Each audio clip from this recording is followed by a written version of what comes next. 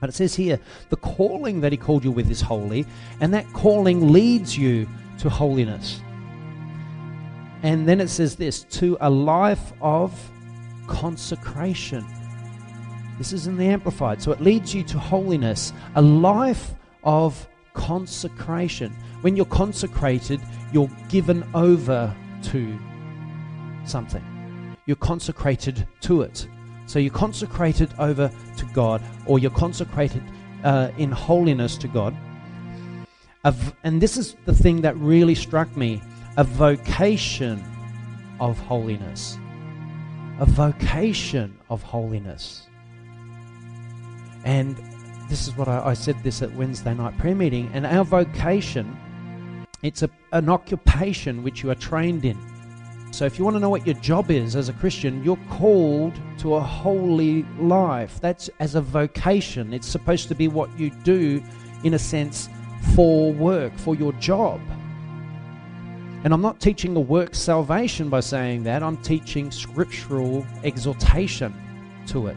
We're exhorted in Scripture to a life, a vocation of holiness. Vocation is very similar to the word vacation. And in a vacation, it's leisure time away from work. So we've got a vocation is our job, and a vacation is away from our job. Our vocation is to be holiness, but many have a hyper grace attitude that now we are in Christ, that we are on vacation. Holiness is inconsequential to salvation, therefore why practice it? They actually have, they really do believe if you start teaching holiness that you're teaching a work salvation. They think that grace is, we're free from the restraints of any kind of holiness teaching, even though scriptures don't say that. And they believe that they're on vacation, that life in Christ is a big vacation.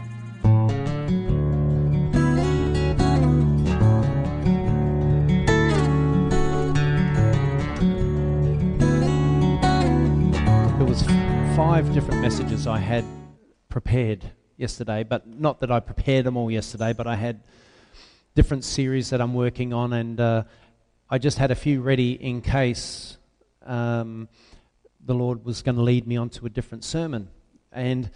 But I had one that I'd written by hand, and I think the fact that I don't have any of those other PowerPoints on here is a sign from God that I'm meant to preach this one. Because I asked God, please give me direction in this, because when you got 5 feelings, you got 5 different directions, it's good to get the clarification. So, and it's strange, I was up from quite early this morning, and not once did it occur to me that I have to put the PowerPoint onto this computer from the other computer, transfer it across. But it doesn't normally happen. So let's pray, and then I'll get into it. I have no title for this sermon, so I'll make one up after I've preached it. All right. So Lord, I just pray that you are with us now. I pray that your Spirit will move upon all of us here. And Lord, that you'll touch our hearts and our lives, touch my heart and my life. Help each of us here to be really impacted by the Spirit, and to get something from what I'm about to speak on. And I just really pray that you really do speak through me, and really clear up some things, and maybe some things in all of our minds that we need to deal with. I pray this in your wonderful name. Amen. Amen. Okay. Turn in your Bibles to Matthew 6:32. Actually, we're going to go back to verse 30. And it says, you all ready? And it says, if that is how God clothes the grass of the field. Now I'm reading from the NIV, but I'm going to be reading from a few different versions today, so you can get some different perspectives on these verses. If that is how God clothes the grass of the field, which is here today and tomorrow is thrown into the fire, will he not much more clothe you, O you of little faith? So do not worry, saying, what shall we eat? Or what shall we drink? Or what shall we wear? For the pagans run after all these things, and your heavenly Father knows that you need them. For the pagans, I'll read that again. For the pagans run after these things. So when we start asking questions like, what shall we eat? What shall we drink? Even being worried about money and worried about this and worried about that. We're getting caught up in the things that pagans get caught up in. And as Christians, as sons and daughters of the living God, we're not supposed to be caught up in those things. We're supposed to live by faith. We're supposed to just know that God is going to deal with those things in our life and just supply us with all that we need to live from day to day. So we don't have to stress about it. And is stress a killer in the world today? How often are people so stressed that it leads them into, incredible levels of sickness, depression, even drives people, turns them crazy. Stress is a terrible thing. And then Jesus really came and he says, don't worry about tomorrow. Today's got enough worries of its own. Just worry about today.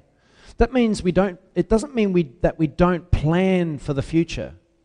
He's not saying, don't plan at all. He just says, don't worry about it. Plan, and if you submit your plans to God, then your plans will succeed. Amen? Is that what the scriptures say? So you make plans for the future, submit them to God, and say, God, if that's what you will, let it happen. But about tomorrow, Lord, I'm not supposed to stress. I'm not supposed to stress and get anxious. I'm not supposed to have anxiety. I'm not supposed to, like kids these days with exams and the pressures of year 11 and 12 and even university and so on. Even kids in younger levels are stressing over school. The teachers here will tell you how many kids in their class probably stress about things that they shouldn't stress about. But that's really, Jesus says, that's what the pagans get into. That's what pagans run after, all that stuff. And as Christians, we're supposed to be that far above it that we just go, I'm not going to stress. It's not going to help me. It's just going to make me sick. It's going to make me worse. So let go of stress. Don't stress. And just go, God's will be done. You know what I mean? God's will be done. And learn to just, whatever happens, happens. Because worrying and stressing is not going to change the outcome. Actually, if anything, it sometimes can make it worse. When you stress, you get that anxious about it, then you end up talking to someone, and the next thing you know, you're on edge, and it's like, you can end up in all sorts of situations just because the stress brings that on. So we've got to learn to just go, no, I'm not going to worry about it. Me too, all of us included. We've got to not run after those pagan ways of approaching life. We're supposed to be stress-free. Amen? And if you're stress-free, how much more benefit can you be to the planet? One less stressed person on the planet is a better planet. Amen? Yeah. So, where was I up to there? I said, for the pagans run after all these things. Or I didn't say that. Jesus says that. I'm repeating it. And your heavenly Father knows that you need them. All right? He knows all your needs. He knows your needs. It's not a big thing for God, and you're stressing over, a bill. God says, I know, don't stress. Submit it to me. Put the bill before God. Lord, I don't know how to pay this bill. God will take care of it. We've got to walk in faith. How many times you can stress over the bill, don't know where I'm going to get the money, don't know where I'm going to get the money, and you don't go to God with it. You try to deal with it. We carry things, we try to deal with everything ourselves. We're a self-sufficient mindset. But we've got to be God-sufficient. Amen? God-sufficient, because He is sufficient in all things. And then it says this in verse 33. Jesus says, but seek first the kingdom and His righteousness. Seek first. What does it say? Seek first the kingdom and His righteousness, and all these things will be given to you as well. So if this is the conditions, guys, submit it to God, do His will, seek first His kingdom, put His things first, put God first. So you do your reading plan, you read your 2 chapters of the New Testament every day, and you seek to be righteous, seek to be His righteousness on earth, so you live a holy life, and you put the kingdom of God first, you put prayer first, you put Him first, and if you do that, He'll take care of all your needs. Isn't that incredible? But a lot of the time, when we get into worse and worse situations, a lot of the time it's because we're not seeking his kingdom first.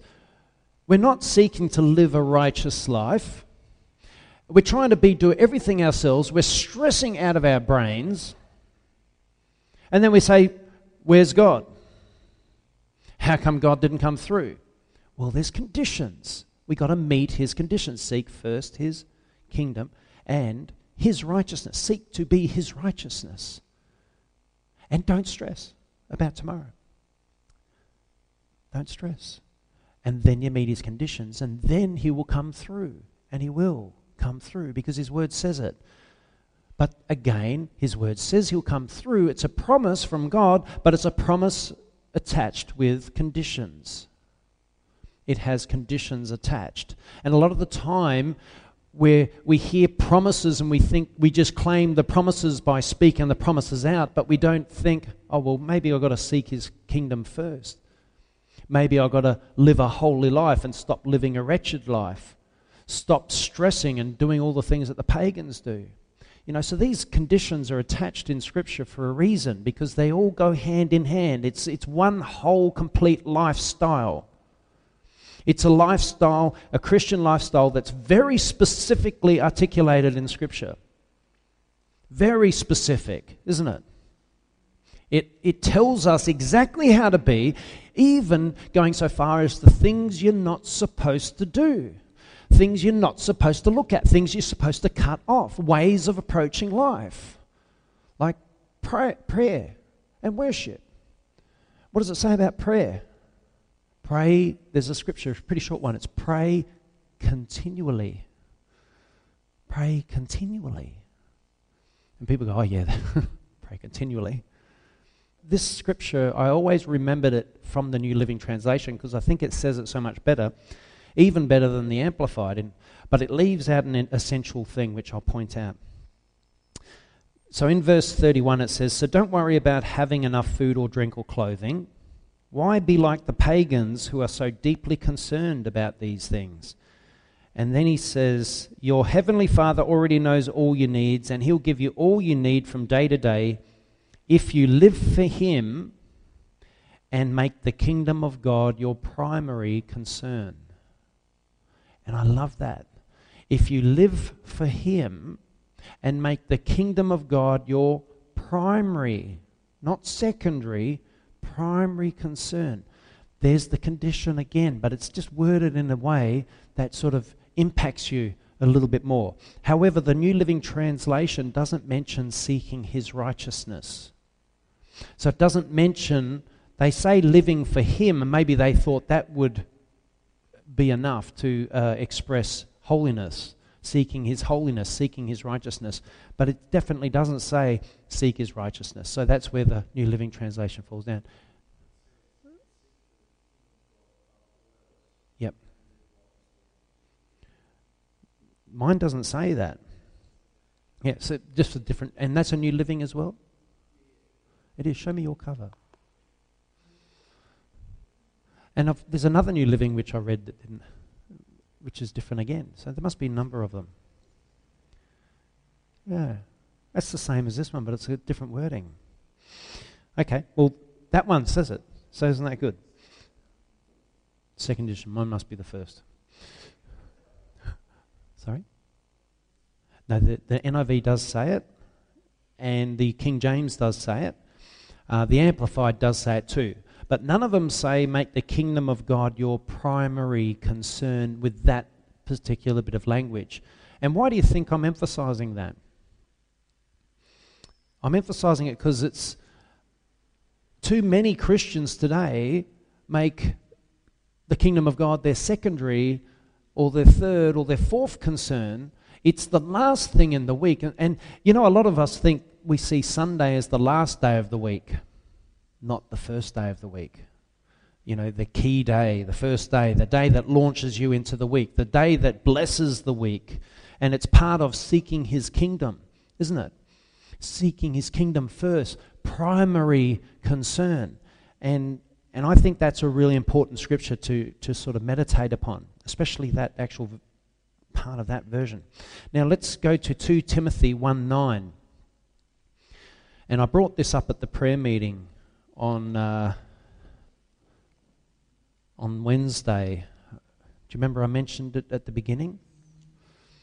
2 Timothy 1:9, and it says, who has saved us and called us to a holy life. Does it say that? What yours is NASB, isn't it? What does yours say? A holy calling.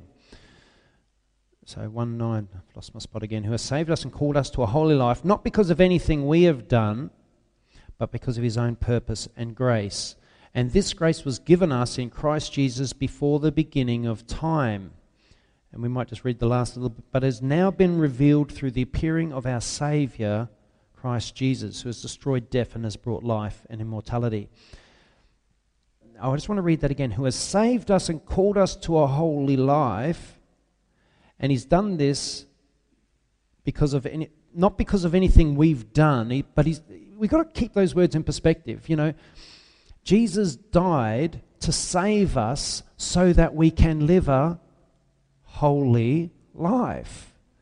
He died to save us to live a holy and righteous life. You know, some people hear that holy life stuff, and you know, some people think, oh, that sounds really boring.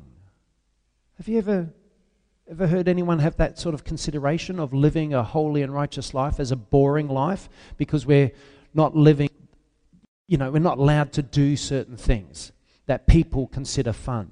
But as I've said a number of times before, the sinful life, the unrighteous life, is probably the worst life that you can live. You know, if you live a sexually promiscuous lifestyle, you can end up, you know, with all sorts of diseases and sicknesses and broken hearts, and it corrupts your soul. And if you're living a drug lifestyle, taking drugs, hardcore drugs all the time, who knows, that can kill people. You know, if people keep taking drugs all the time, they're going to die. And if you drink in excess all the time, who knows, that's going to kill you.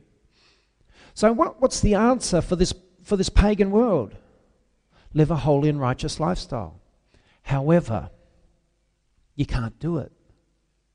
You can't do it by yourself. You can't do it in yourself.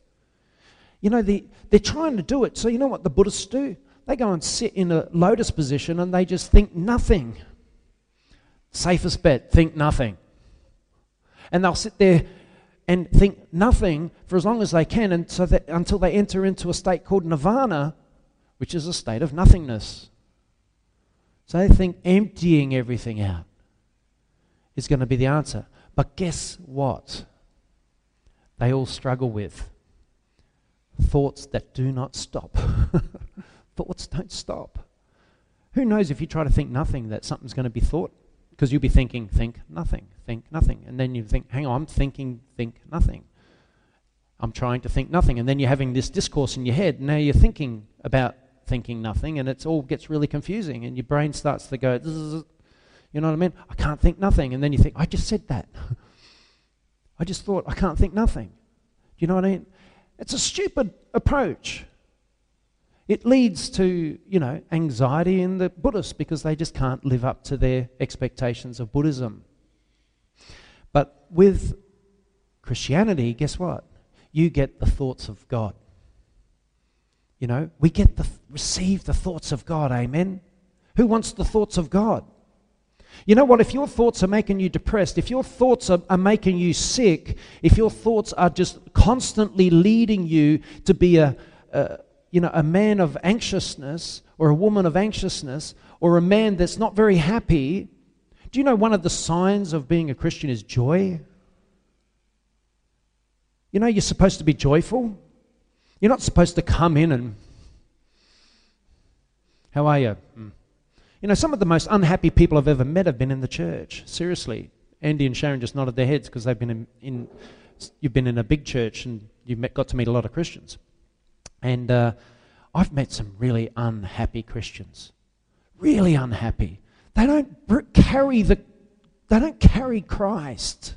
They're not clothed in Christ. They go out in the morning and they forget to put him on. And they go out and they just bring everyone down that they come into contact with. You know, it's so important that we lift each other up and that we look at each other and smile and we pay attention when people are speaking to us. Amen? That's what the Christian's meant to do. We're meant to listen. We're meant to be the people that other people can count on, that other people can trust with their deepest secrets, that they could come and they feel comfortable enough to share anything with us because we're just such beautiful people. So they'll come up and say, you know what, I can't share this sort of thing with anyone, but with you, you don't make me feel condemned. You don't judge me. But you sit there and say, you know what, I'm going to pray for you. And you empathize with me. You know, this is the world. I get amazed. I see people in the media getting crucified in the media.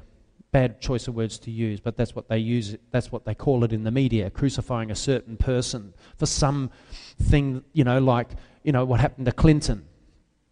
Did Clinton get, the whole, I won't go into what he did, but he was not very smart, not very wise in his conduct, and he got caught out. But you know what surprises me is every single person that reported that news and all the people that condemned him and wrote things about him and all that, guess what? They more than likely have been involved in themselves. The very same thing they're condemning him for. They're rubbing their hands together. We got him. Yeah, well, you know what? At Judgment Day, you're done as well. Because you are a hypocrite because you do the very same thing. And this is the interesting thing about this world is they condemn each other for things they themselves do, but they think in their mind, but no one has caught me doing it, so I can condemn him for doing it, or condemn her for doing that, but do the very same thing. That's why the Christians are not meant to be like that. We're not to be condemning. We're not to say, how dare you, have lived that kind of life. I don't want anything to do with you. We're supposed to just say, you know what? Who am I to judge? Who am I to cast a stone? I'm going to pray for you. I'm going to help you. I'm going to side up with you. You know what I mean? That's the Christian. So remember, joy. Be joyful. One thing in that movie, War Room, and she went out. Remember, she casted Satan out of her house, and then she went outside because she assumed by the power of God that he was now outside, and she went and told him to flee a bit more, and then she went back in the house, and then she came out and said, and by the way, Satan, you're not going to steal my joy any longer. And then she said, I don't get my joy from my friends. I don't get my joy from my husband. I don't get my joy from anywhere except Jesus Christ and him alone. And no one is going to steal my joy. I'm not going to let that grump at work make me unhappy. I'm not going to let that person that said something to me when I was checking out at a supermarket and the way that person checked me out, I'm not going to let that person steal my joy either. Amen. So who do we get our joy from? Jesus Christ and him alone. Him alone. We can't expect to get joy from anyone else. I'll try to make you joyful. I'll be as joyful and lift you up as joyful as I possibly can, but don't expect it from me. Come in with it yourself because you got it from the one and only God that can give you that joy. Amen? Yeah. I think I know why God made me preach this sermon now. Now, 2 Timothy 1:9, did we just read that? We did. 2 Timothy 1:9. Now, I'm going to read it in the Amplified. Who's got their Amplifieds? 2 Timothy 1:9. So where do you get your joy from? Come on, class. Where do you get your joy from? Jesus. Thank you, Vina. Everyone say it together. Where do we get our joy from? Jesus. All right, now, in 2 Timothy 1:9, it says, for it is he who delivered and saved us and called us with a calling itself holy and leading to holiness. So you've got to remember, when Jesus called us, that calling is a holy calling. He's called us and it's a holy calling. And that calling leads us to holiness. Who can see that in their version, what I just read out?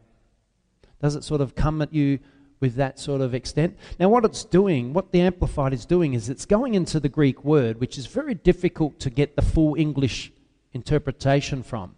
And it's just bringing out more of the Greek. So when an ancient Greek read that passage in Greek, when he read it, that's the sort of mind that's the sort of thing that came into his mind, was these sorts of concepts. That's why sometimes it's good to read a King James, it's good to read an NIV, and it's good to read an NLT, and it's good to read an NASB, and a whole range of things, because suddenly you see more than just the plain, simple text of your version that you've probably got used to.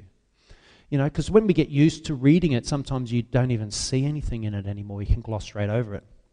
But it says here, the calling that he called you with is holy, and that calling leads you to holiness. And then it says this, to a life of consecration.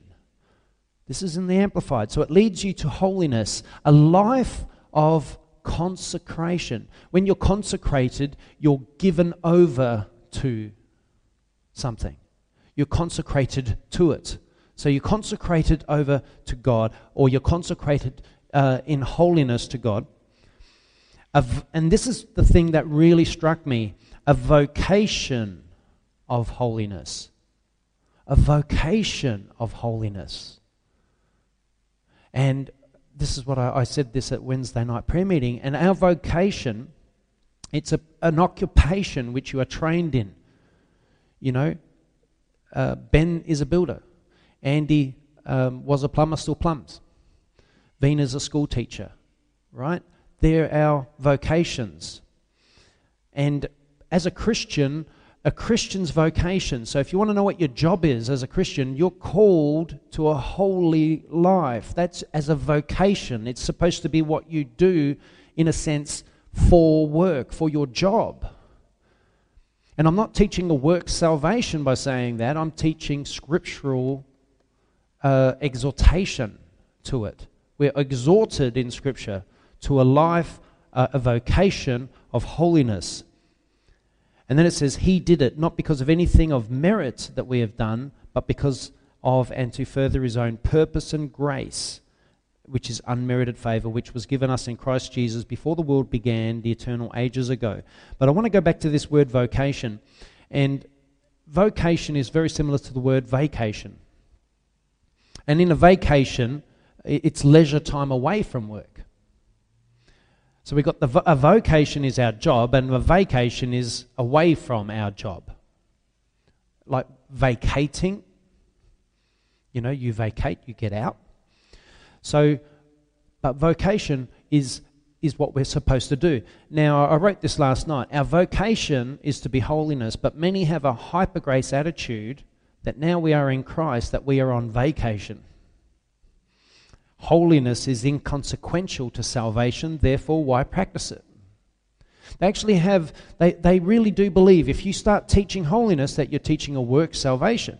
They think that grace is, we're free from the restraints of any kind of holiness teaching, even though scriptures don't say that.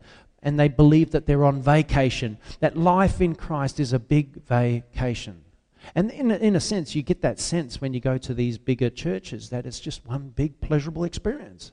Who's had that? Who's got that from the pulpit from some places? That it's just pleasure. It's all about pleasure, joy, happiness. And joy not in the right sense, not in the correct sense, that where it comes from Christ, where you can have joy even if you're in prison for Christ. You can live in joy. So they've got it mixed up. They got this verse mixed up. And where it says a vocation of holiness, they say, they would think in their minds, a vacation from holiness. And that's where I think that it's critical for us to understand this, that we have a vocation. From the moment you said, Jesus Christ, you are my Lord, actually, give me a show of hands. Who of you here, including all the kids, especially the ones over on the left there, put up your hand if you're a Christian. If you're a Christian. So that's everyone in the room is a Christian. Did you know the moment you've put your hand up, you've just said, I have now a vocation of holiness. You have a job, and your job now is to be holy as he is holy. It even says, only the holy will see the Lord. So as kids, the kids have got it hard these days. Who knows? I wouldn't want to grow up in this day and age as a teenager. I think you guys, I take my hat off to you that you're in church. I really do. Because at this present time is the biggest falling away from church attendance in the youth in history. The youth are falling away from church like never before. And the reason is the youth are so oversensitized with so much entertainment that life is just one big entertainment. And if they go an hour without seeing something, they nearly become nervous wrecks. If they did, who saw that thing on YouTube where they turned off all the modems or something, and all the kids in the house had no internet access for about 24 hours. And these kids went insane. One of them started smashing his room up. He had no internet access. And he is literally smashing the room up. He was going off, and they were sitting at the dinner table, and they were just getting so mad and all this sort of stuff. But within about the 24 hours, they ended up sitting down to dinner, and everyone were actually talking. But it showed them before, when the internet was on, that no one was talking. The kids were on their phones. We don't allow that in our house, do we, Tess? No, but that's how some households are getting, and the kids are just basically like this all the time. So my point is the temptation's there. Because this is the other thing. Most of these kids, and I can say this without a shadow of a doubt, will have already seen some pretty provocative images on the internet. Right? They will have all been exposed to it. Much younger than we would have been. Some kids are seeing it at 5 years old and 6 years old. And the really, really bad thing about it is these kids get corrupted, and Satan does it that way because he knows that if I start showing these kids this sort of stuff, they're going to get corrupted very, very young, and it's going to make them harder and harder for them to receive Jesus ultimately. And I want you all to understand something. There is a war going on this planet, and it's called a war for souls. Satan knows life is short. It doesn't seem like that long ago I was that age. It really doesn't. It's like time just clicked past. Because when you're actually, I'm getting on now, but I didn't want to say my age. I don't know why I'm not a female, but I'm 47. All right, I look good, don't I? Spring chicken. You never thought that. You thought I was. How old do you think? 30? 30? Dream on. Well, I didn't wear my leather jacket.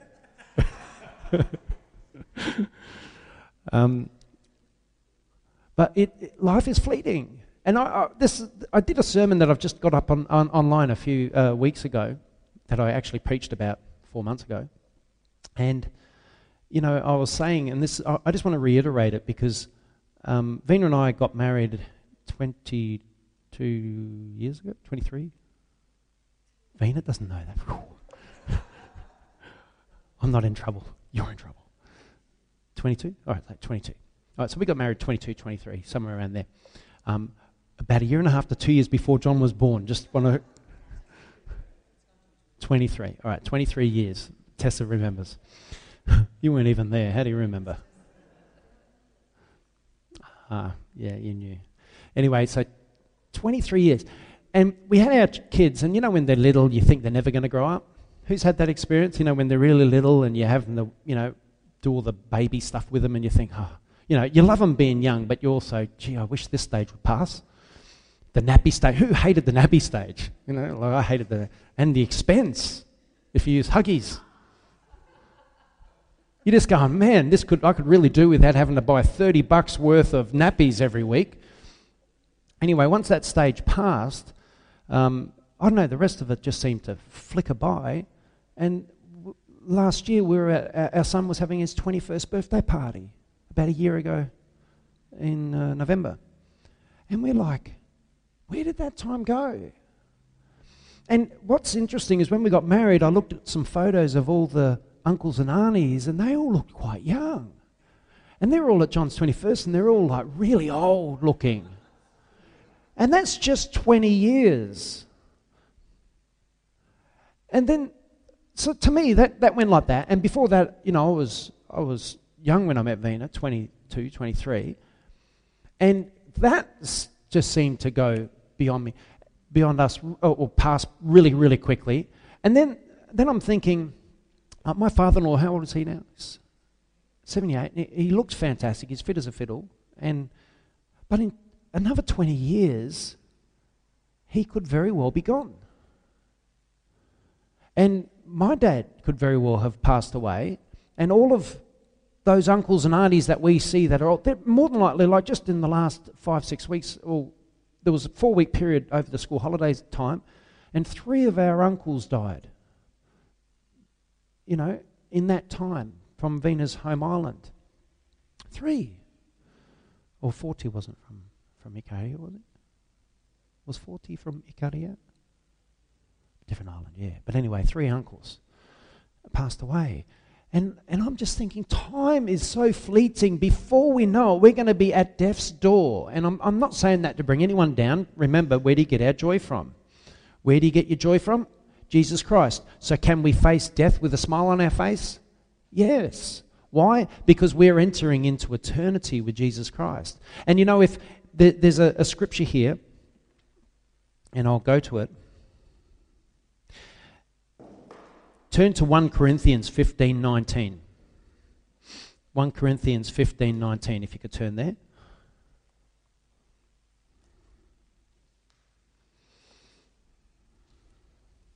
I wondered how this scripture was going to tie in with the sermon, and it does. 1 Corinthians 15:19. If it's only for this life that we have hope in Christ, we are to be pitied more than all men. Who's got that? If it's only for this life that we have hope in Christ, we are to be pitied more than all men. If all our hope rested on was just hope in Christ without eternal life, we are to be pitied. And therefore the saying, eat, drink, and be merry, should, that they would have a better attitude for the rest of this life. Why live a holy life? Why live a righteous life? Why seek God with all our heart? Why give God our Sundays? Why pray? Why do any of that if all our hope is in this life? If there's no eternal life, it's a waste of time. But our hope is much greater than just this life. And that's my point, is before we know it, now that we're 40, in our 40s, Ben, it's like you've nearly been here all along. You know what I mean? It's like, this is it. We're 40 now. When you're 80, you go, I'm 80 now. You can't turn the clock back. You can't go back. It's there. You're done. It's done. 80 years is done. And it's like the rest of it didn't happen. And the moment you die, that's it. You won't know anything else. Time has passed. Time has gone. And once it's gone, we've only got Christ. There is no one else. There is no one else. And I'm going to emphasize it, and I want the kids to get it. There's no one else. Don't let anyone strip you of your faith. Don't let anyone steal your faith. Because the enemy comes to rob, steal, and destroy. That's what he does. He doesn't want anyone saved. He doesn't want anyone to come into the kingdom of heaven. He wants it vacated. He wants to keep kids from getting into heaven. He wants to keep them distracted. He wants to keep us distracted. He wants us not to make the kingdom of God our primary concern. He wants us to stress to our eyeballs about this life. He wants us to be pagan. He wants us to have no joy. He wants us unhappy. He wants us bitter and angry and etc. And does he achieve it? Is he achieving it? He's doing a really fine job of it. But you know what? We can't let it get into us. We've got to get above that. We've got to put on Christ every morning. We've got to be filled with the Holy Spirit. We've got to put a smile on our face and say, I don't care how bad I feel, I am going to live for Christ today. I'm going to rise above it. You know? Who knows, when you get a bad back, you can either go, oh man, I've got a bad back, and just get really bitter and everyone and just don't like life. Or you can go, I've got a bad back, but I'm just going to bear with it. How you going? How are you? Good. You know what I mean? You just yes. That's the attitude, man. That's the Christian attitude. Should be a Christian character trait. Yeah. We just got to know that Christ is the only way. There is no one else. No one else. And I'm really worried about the youth of this time, and even the youth in the church. You know, are they getting just pulled this way and that? And they're getting challenged in so many things. How do you get them to live for Christ with all their heart? How do you get them to love Christ with all their heart? How do you get your kids to pray?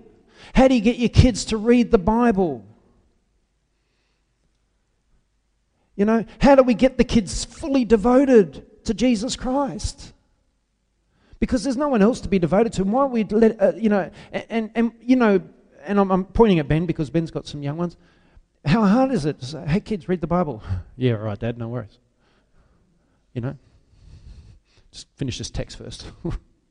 Finish this game. Do this, do that. It's a distraction. And Satan is really good at distracting us. And he does it to all of us. And so as parents, have we got to pray? Have we got to, in a sense, get in our own war room? Have we got to make our own war room in our homes and pray for our kids? And if you've got grandchildren, pray for your grandchildren. Because if our kids are having a hard time in this world, what about the younger ones that are coming up? It's like they come out of the womb with their hand like that, reaching for an iPod. And they get it. They do. It's the first thing they reach for. Where's my iPad, Mum? They come out, and then you see this little tiny thing walking around.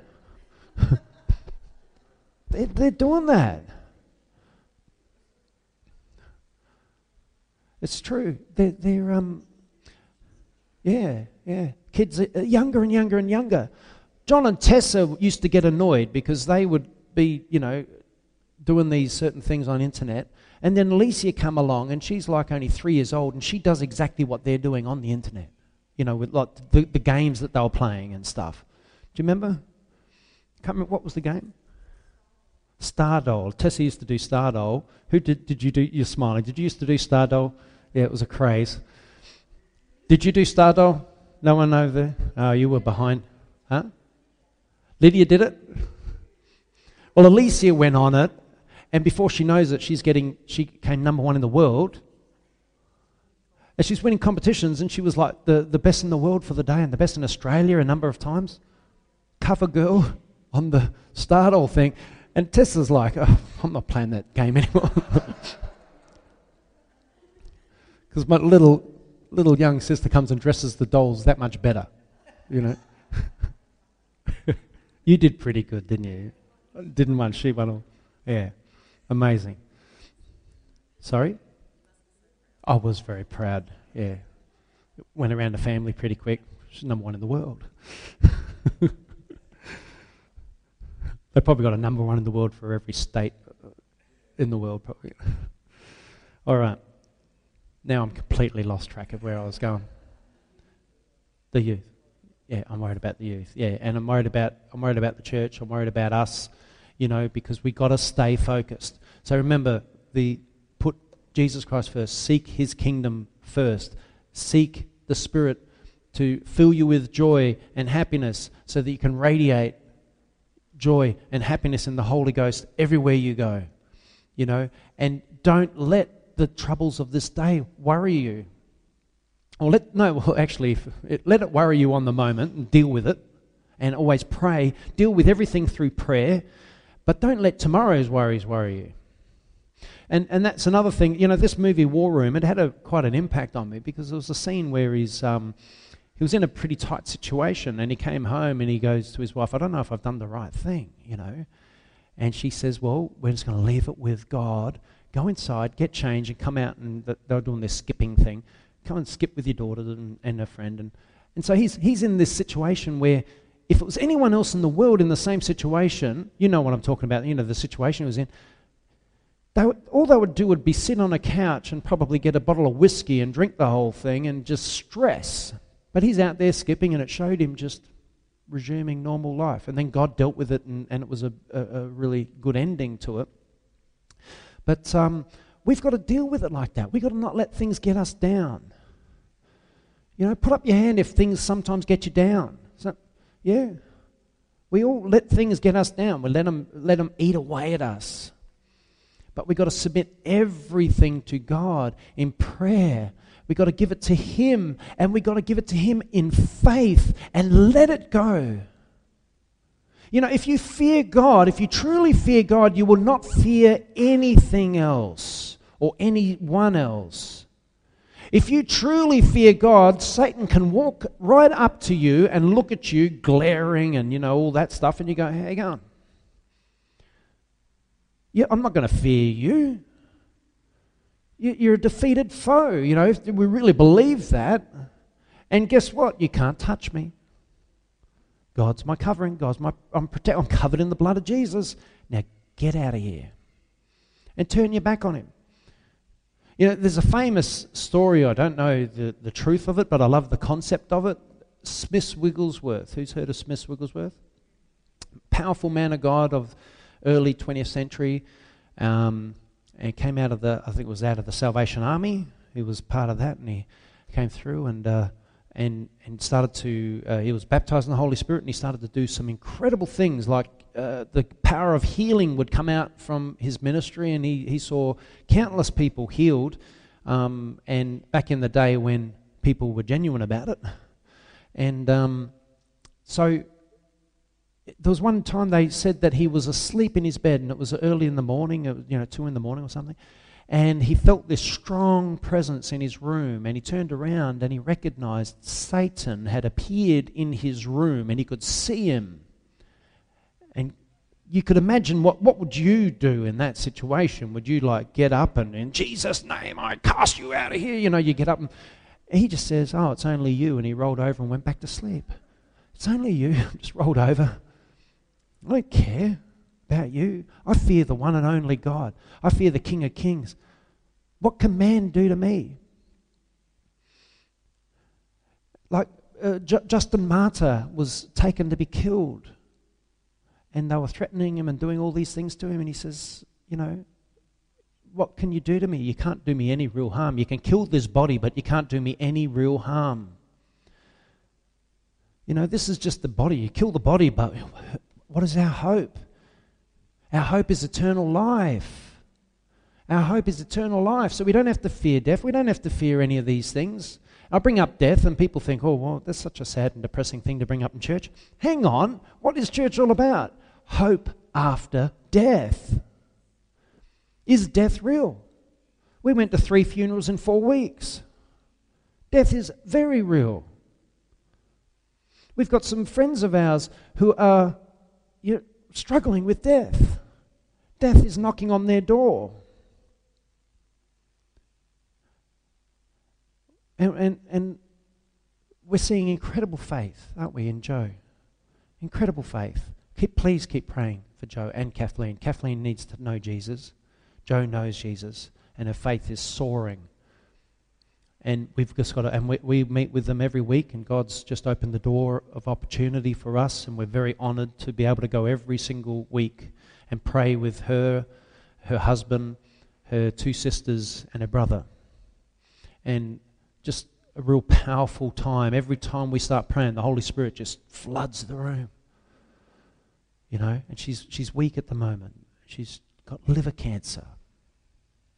Liver cancer's the worst one, nearly, you know.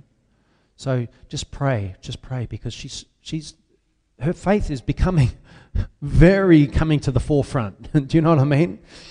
Jesus has never meant so much to her. Jesus has never been so real. He's never going to mean as much to you as that time when you face that time where you have to potentially die. That's when Jesus is going to mean everything. But why should it only be then that we start turning with all our heart? Why should it only be then that we pray as we should? Do you know what I mean? Why is it only at that moment that suddenly Jesus is everything? Shouldn't Jesus be everything every day? Amen? Don't let the world suck you away. Don't let the world strip you of your faith. Don't let Satan destroy the good that Jesus has done in you. Live for him with all your heart. Live with him with all your heart. Live for him. Amen? Okay, I think I've done enough preaching. I'm getting sick of my own preaching now. All right, thank you, Jesus. Thank you, Jesus. Lord, I just pray for a real move of your Spirit in everyone here.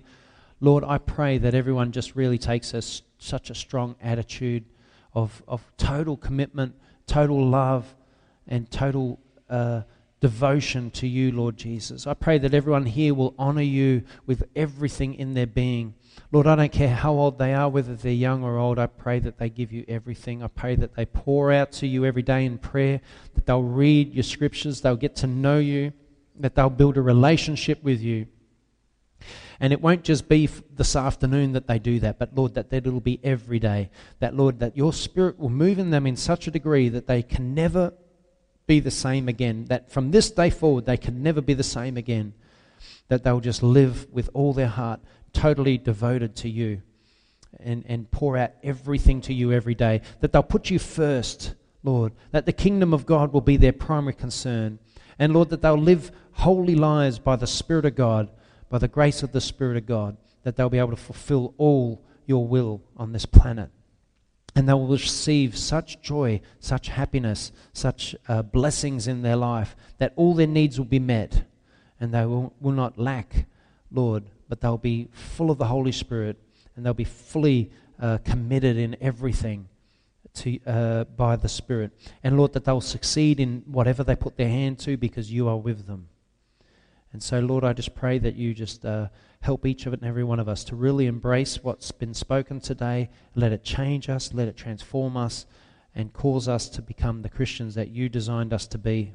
And I pray this in the wonderful name of Jesus. Amen. Amen.